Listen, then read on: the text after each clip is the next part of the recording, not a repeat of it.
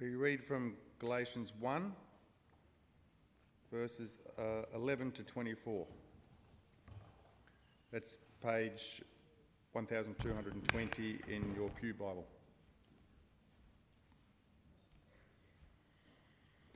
I want you to know, brothers, that the gospel I preached is not something that man made up. I did not receive it from any man, nor was I taught it. Rather, I received it by revelation from Jesus Christ. For you have heard of my previous way of life in Judaism, how intensely I persecuted the church of God and tried to destroy it. I was advancing in Judaism beyond many Jews of my own age and was extremely zealous for the traditions of my fathers. But when God, who set me apart from birth and called me by his grace, was pleased to reveal his Son in me so that I might preach him among the Gentiles, I did not consult any man, nor did I go up to Jerusalem to see those who were apostles before I was, but I went immediately into Arabia and later returned to Damascus. Then after 3 years, I went up to Jerusalem to get acquainted with Peter and stayed with him 15 days. I saw none of the other apostles, only James, the Lord's brother. I assure you before God that what I am writing is no lie. Later, I went to Syria and Cilicia. I was personally unknown to the churches of Judea that are in Christ. They only heard the report. The man who formerly persecuted us is now preaching the faith he once tried to destroy, and they praised God because of me. Thank you, Michael. What a great passage we're going to look at this morning, friends. So I want to encourage you to please keep your Bibles open to Galatians, and we'll also be referring to Acts chapter 9, which was our previous reading. So let me pray and we'll start. Lord, thank you, Father, once again for the opportunity to pray. Thank you for your word. Thank you that it is given to us. It will not go void, Lord, that it will achieve its purposes. And we pray this morning that we will sit under this word, all of us, that your Spirit will minister to us, Lord. And thank you for the opportunity, the freedom we have to proclaim this word. In Jesus' name, amen. Well, friends, if you're visiting with us this morning, and to those who are regulars here, we are working our way through the book of Galatians. As very quickly, I would say that Paul writes to a group of churches in Galatia, which is now Turkey. A serious problem had come into the churches, come perhaps from people in Jerusalem. They were saying, that is, this group who came in or who kind of taught things in the church, they were a group called the Judaizers. They profess to be believers in Christ, but we have seen so far that they distorted the gospel. They wanted non-Jews to be circumcised.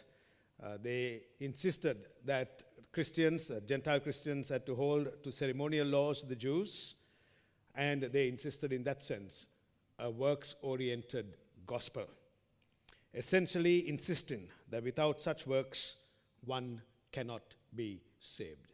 That is Christ plus something else, all right?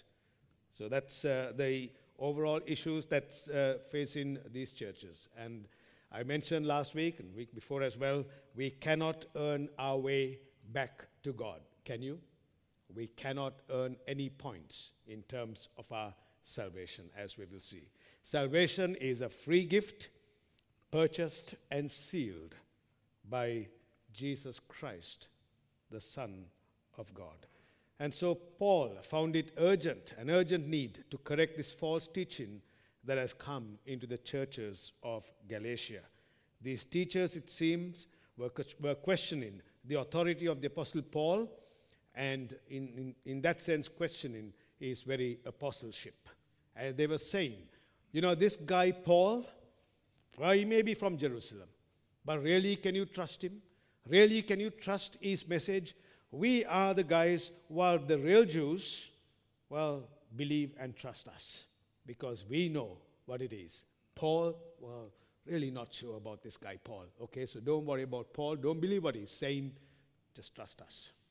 And so Paul defends his ministry. He defends the fact that he is an apostle. And then he gives also the authenticity of the gospel. And so for this morning, we're going to look at this text under 3 points very quickly, if we can. The authenticity of the gospel, the power of the gospel, and the testimony of the gospel. All right, so by the end of this message, when you're leaving out the front door or after church, I'll ask you what are the 3 points. You should be able to say it just like that. Okay?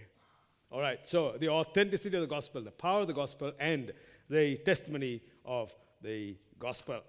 Well, friends, the authenticity of the gospel. Look at verse 11 and 12. For I would have you know, brothers, that the gospel that was preached by me is not man's gospel. For I did not receive it from any man, nor was I taught it, but I received it through a revelation of Jesus Christ. So before we look into further as to what this gospel is, let me state that this word gospel is made up of 2 Greek words, essentially meaning good news. In some, this word means good news or glad tidings. And so we've already established that this word gospel is good news to a broken world. And Paul says that this good news, this gospel, he did not receive it from any man. It is not man's gospel. And if it is not man's gospel, then whose gospel is this that he has received? What is the origin of this gospel? What is the origin of this good news? Was the gospel something that was invented by some human being or some other organization? Now, Paul goes on to explain and give his readers brief exposition of the origin of the gospel, that it is not something from man, that the gospel that was preached by me is not man's gospel. So, clearly, friends, the gospel is God's good news. To understand this better, let me very quickly go through in the book of Genesis, because I think it's very important for us as believers, as Christians, to understand the authenticity of this gospel, right? Because we are putting our faith in the gospel of Jesus Christ, yes? And so we need to see what is the authenticity of this gospel. Why would I put my faith in the gospel of Jesus Christ? Where is it coming from? Is it actually God's gospel? Really, what is the authenticity of this gospel? Are we wasting our time this morning trusting a gospel that we think perhaps it's man-made?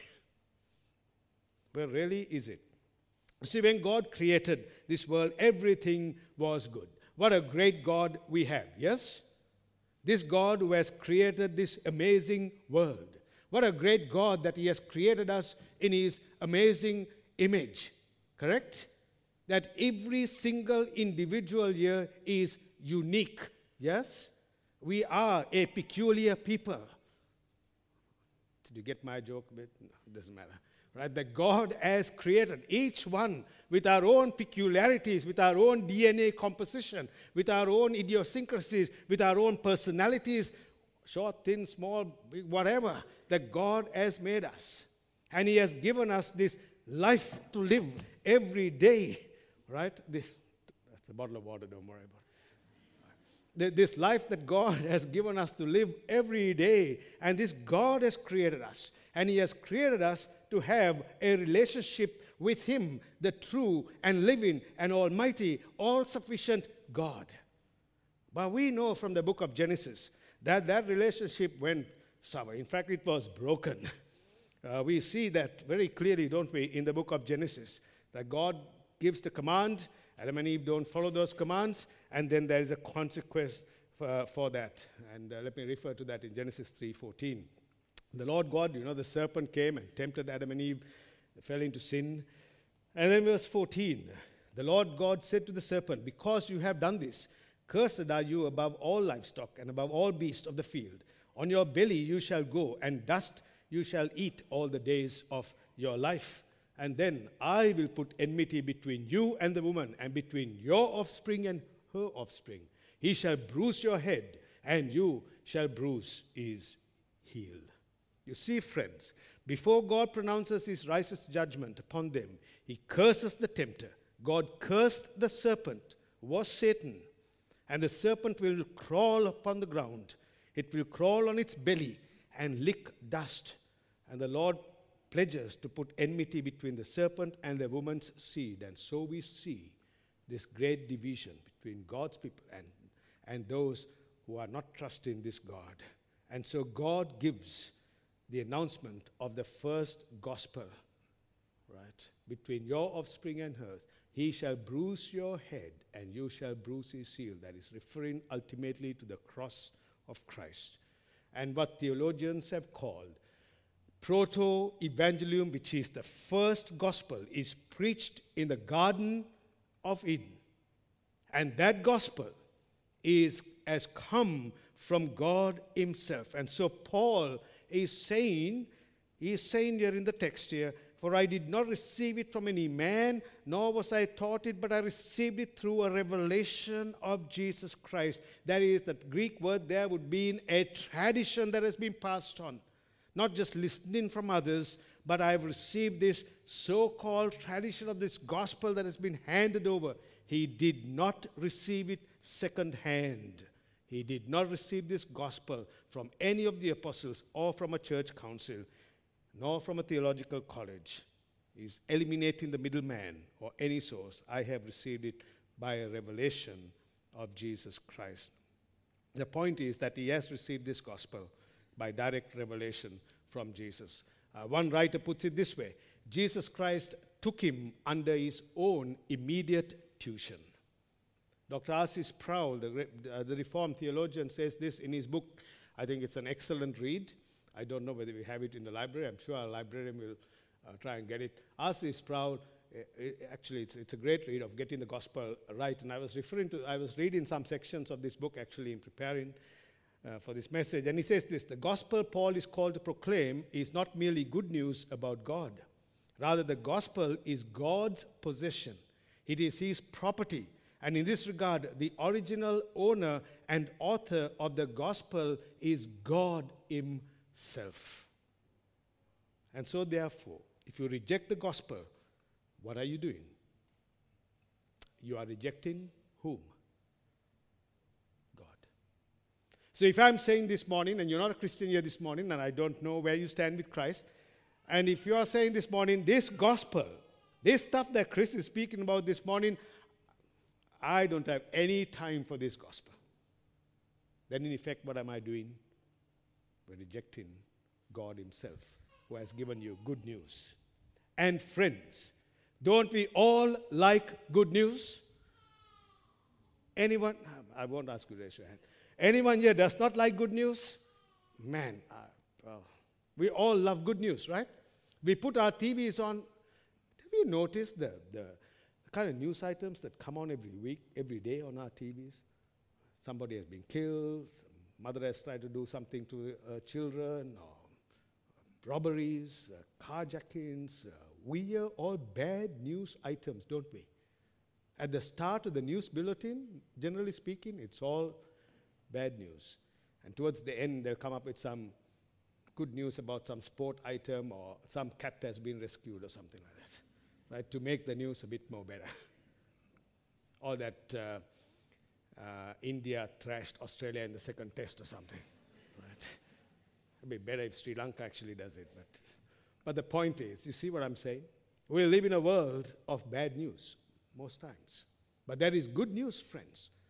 And this good news has come from God, who has made us and wants to have a relationship with you. Can you imagine that this God who has created the heavens and the earth wants to have a relationship with you and me? And he has provided a way for that in his Son, Jesus Christ. And what a tremendous blessing that is for us every day. Every day we get up as a Christian and we think, God, I thank you that you have made me in your image. You have sent your Son for me, and that you have redeemed me, and you have given the best news ever for me to live. What a blessing that is. And so Paul says, I haven't received this from man. This is God's news for God's people. And it is good news, and it's not bad news. And so as we go on, we see the grace of God in the gospel. 13 to 17. Well, look in your Bibles. For you have heard of my former life in Judaism. This is Paul speaking, right? How I persecuted the church of God violently and tried to destroy it. I was advancing in Judaism beyond many of my own age among my people. So extremely zealous was I for the traditions of my father. You see what Paul is doing here, right? There were these Judaizers, remember? They had come into the church of Galatia. And they were saying, don't worry about Paul. We are the true Jews. We have got it all made. Paul, don't worry about him. What is Paul saying here? Paul is saying here, I have advanced in Judaism beyond many of my own age among my people. In other words, those Judaizers, those false teachers, they can't even come close to me. And why is Paul saying that? What was Paul's former life? What was it like? Well, Paul was known as Saul. We heard another Saul this morning, right? He was one of the most violent enemies of Christians. He attacked Christians, and he was there with the stoning of the first Christian martyr by the name of Stephen. Right. And notice what we read in Acts chapter 26, 9 and 10. This is Paul. Let's see what it says there. I myself was convinced that I ought to do many things in opposing the name of Jesus of Nazareth. And I did so in Jerusalem. I not only locked up many of the saints in prison after receiving authority from the chief priest, but when they were put to death, I cast my vote against them. And I punished them often in all the synagogues and tried to make them blaspheme. And rage in fury against them, I persecuted them even to foreign cities. Who was this? This is Paul. This is Saul the guy. I locked up many of the saints in prison. I was there, I put them to death, I cast my vote against them. And so this Paul was the opposer of Christians. And now have a look at this, friends, in verse 13. For you have heard of my former life in Judaism, how I persecuted the church of God violently and tried to destroy it. The word destroy in the original language means to overthrow. It means to bring about a change, to destroy, to annihilate it. The early church father, John Chrysostom, speaking of this word to destroy, says this: it is an attempt to extinguish, to pull down, to destroy, to annihilate the church. This is Paul. So what was his task? Annihilate the church. I am going to do it, Paul says, as Saul. So what does he do, friends? That was his goal, to exterminate Christianity. And so he was advancing in Judaism. He knew the law. He knew the first 5 books of the Bible. He was a scholar. Someone said that Paul, by the age of 21, would have had a PhD or perhaps even 2. Right? Such was this guy. Educated man. Brilliant mind. We know his writings by God's inspiration in the New Testament, don't we? The book of Romans and all that. Do you find it easy? Right? Right? He's writing his stuff. Even Peter found it hard. Right? He was more zealous than any Judaizers teaching another gospel. None of them can be compared to him. But friends, something happened to Saul. Something happened. Paul says this, verse 15, but when he who had set me apart before I was born and who called me by his grace was pleased to reveal his Son to me in order that I might preach him among the Gentiles, I did not immediately consult with the brothers. Look at 15 to 17. And then, this is what happens in Acts chapter 9, verses 1 to 5. Have a look what we have here. But Saul, still breathing threats and murder against the disciples of the Lord, went to the high priest and asked him for letters to the synagogue at Damascus, so that if he found any belonging to the way, men or women, he might bring them bound to Jerusalem. All right? And now as he went on his way, he approached Damascus, and suddenly a light from heaven shone around him. And then, falling to the ground, he heard a voice saying to him, Saul, Saul, why are you persecuting me? And he said, Who are you, Lord? It's an interesting word in the Greek text. It's the word Kyrie, which means Lord. And he said, I am Jesus, whom you are persecuting. Friends, we see something here that would have been amazing for a Pharisee to hear. A light that shone from heaven. Secondly, a voice from heaven. And thirdly, the voice that addresses the person by name. Saul, Saul. Do you see that? You see, this has a resemblance to the experience of Moses in Exodus chapter 3, verses 2 and 4.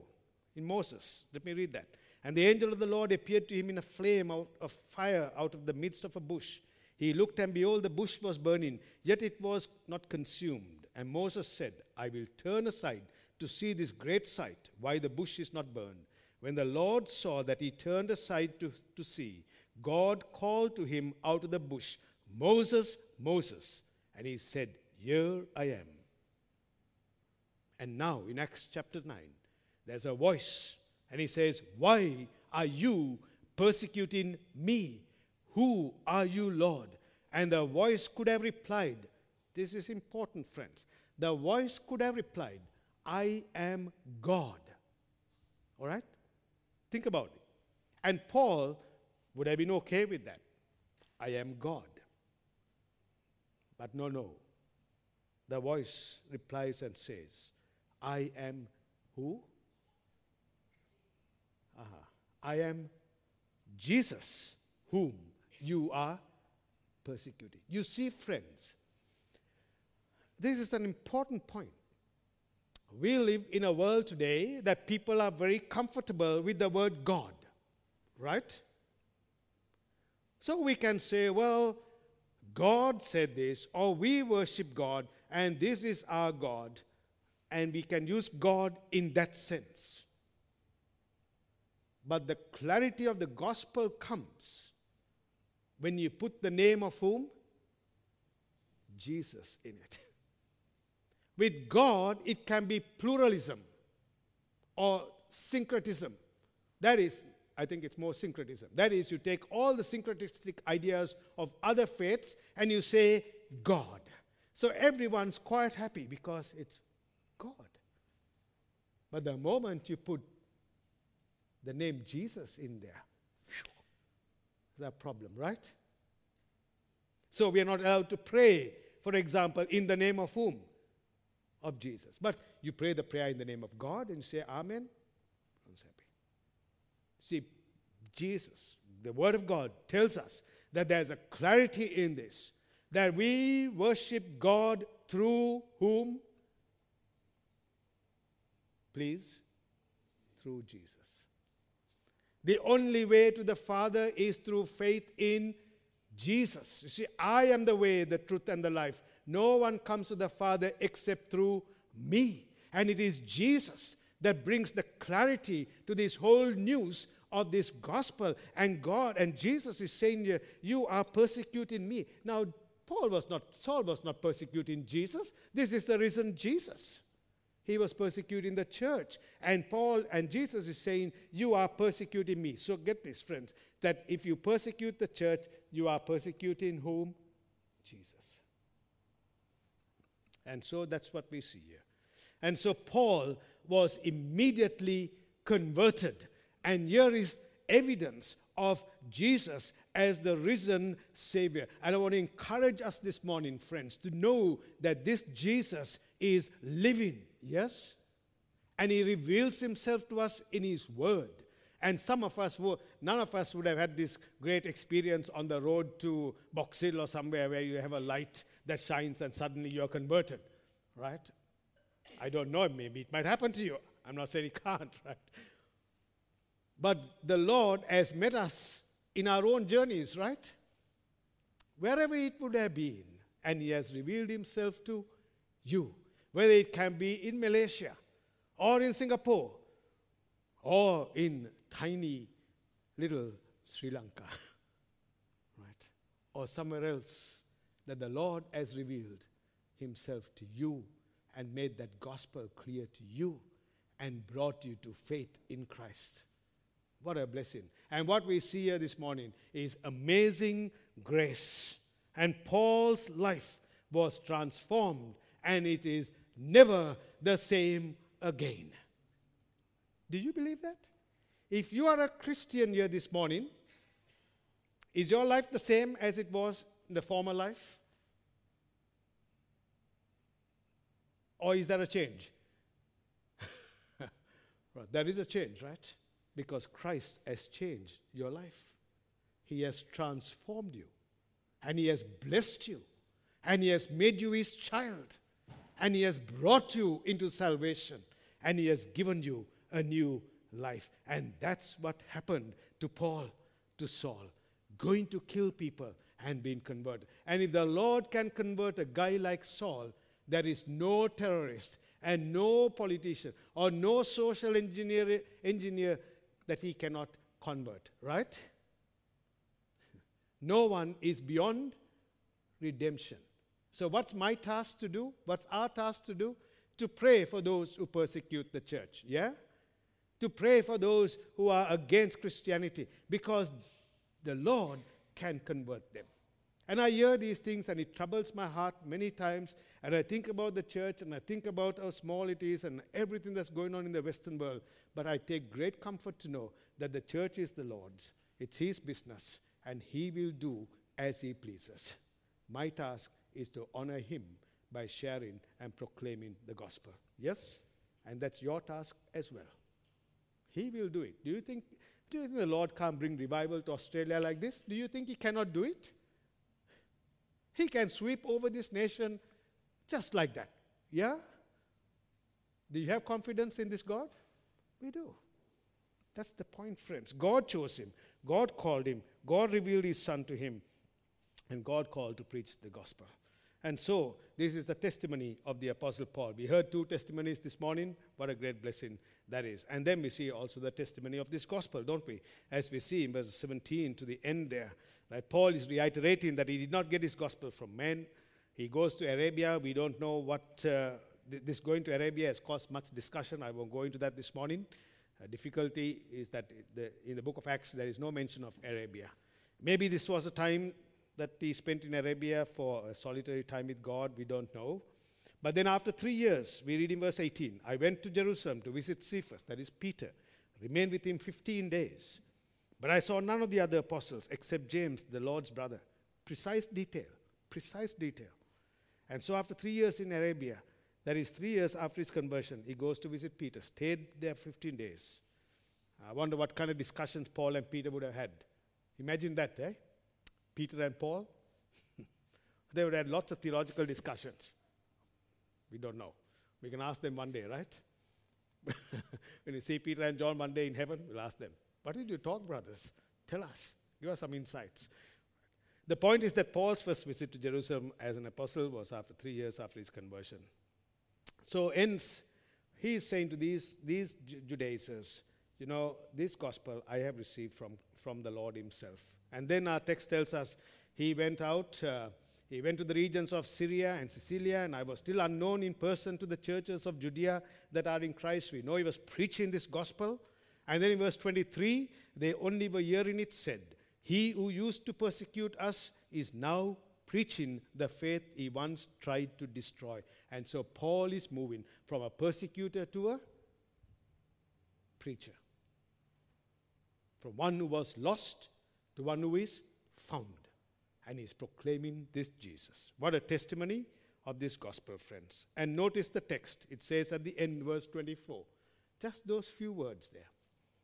And they glorified God because of me. I was looking at these last few words, just there. It's powerful, isn't it? When people see our lives, do they see the gospel in you and me? Do they? Can they glorify God by seeing our lives? What kind of signals are we signaling from our lives? Yes? You know, like mobile phones. Wherever you go, you have your phone, they can track you down, right? Because it's constantly sending, I'm not an expert in this, I believe it's sending signals to the towers, right? So they can know where you are, generally speaking. You put your GPS, it's communicating all the time, right? What a great blessing those GPS things are. I was driving with someone on Friday night. This person said to me, I was a taxi driver before as a university student many years ago. And I said, how did you manage driving? The Mailway. Remember the Mailway? Now we have GPS systems. I remember when I first came from Sri Lanka, and I was in the country. I was no problems driving in the country. I dreaded coming to Melbourne as a minister because I thought, man, how am I going to find my way? The Mailways, very hard work to do. The point is, friends, what kind of signals are we signaling from our lives to the outside world? And I pray this morning that as people see your lives and mine, they will say in verse 24, like it said of Paul, they glorified God because of me, because of the gospel that he went. Tim Keller says this, we'll close after this, the gospel gives us a pair of spectacles through which we review our own lives and see God preparing us and shaping us, even through our failures and sins, to become vessels of his grace in the world. So, do we this morning believe in the authenticity of this good news? Has your life been changed by the good news of Jesus? Has it? What is our testimony this morning? And I pray today that if you do not know this Jesus, if you do not know this Savior, that you will come to know him. And if you are a Christian here this morning, then I pray that the Spirit of God will empower you and encourage you from being, if I might say it this way, a sleepy Christian to a vibrant Christian. From an armchair Christian to someone who is saying, I put my arms into the work. From a Christian who is sitting back and watching everything going past. I'll take it. Thank you, my brothers and sisters. You're doing everything around me. I'll just sit and watch the circus. I say to you, come on board, because God has given you this gospel as a Christian and one life to live. Yeah? The other day on Friday, I stood outside here. Actually, I was meeting with my brother John. I was outside there, and I saw Tobin Brothers. I think I knew that guy who had done the funeral there. The hearse was parked just there with two other cars behind. For a moment, I looked outside. I saw there. I think the guy knew me because he put a wave. And I thought for a moment, a day will come one day. I don't know where I'll die, but it'll be a coffin. It'll be in a hearse. We don't know. I'll make a journey. But I said, Lord, every day you give me, I want to live for you because you are everything to me. And when this earthly life has gone, as we sang in Amazing Grace, everything that has been done for Christ will last now and for eternity. May God use you. May God bless you. And say to the Lord this morning, you have transformed me by the gospel. I am yours, head to toe. Everything is yours. Amen. Let's pray. Father, thank you for your word. We pray you'll encourage us to be gospel Christians, Lord. Thank you that the gospel changes lives. We thank you that it is authentic, it is powerful, and it leaves a testimony in this world. In Jesus' name, amen.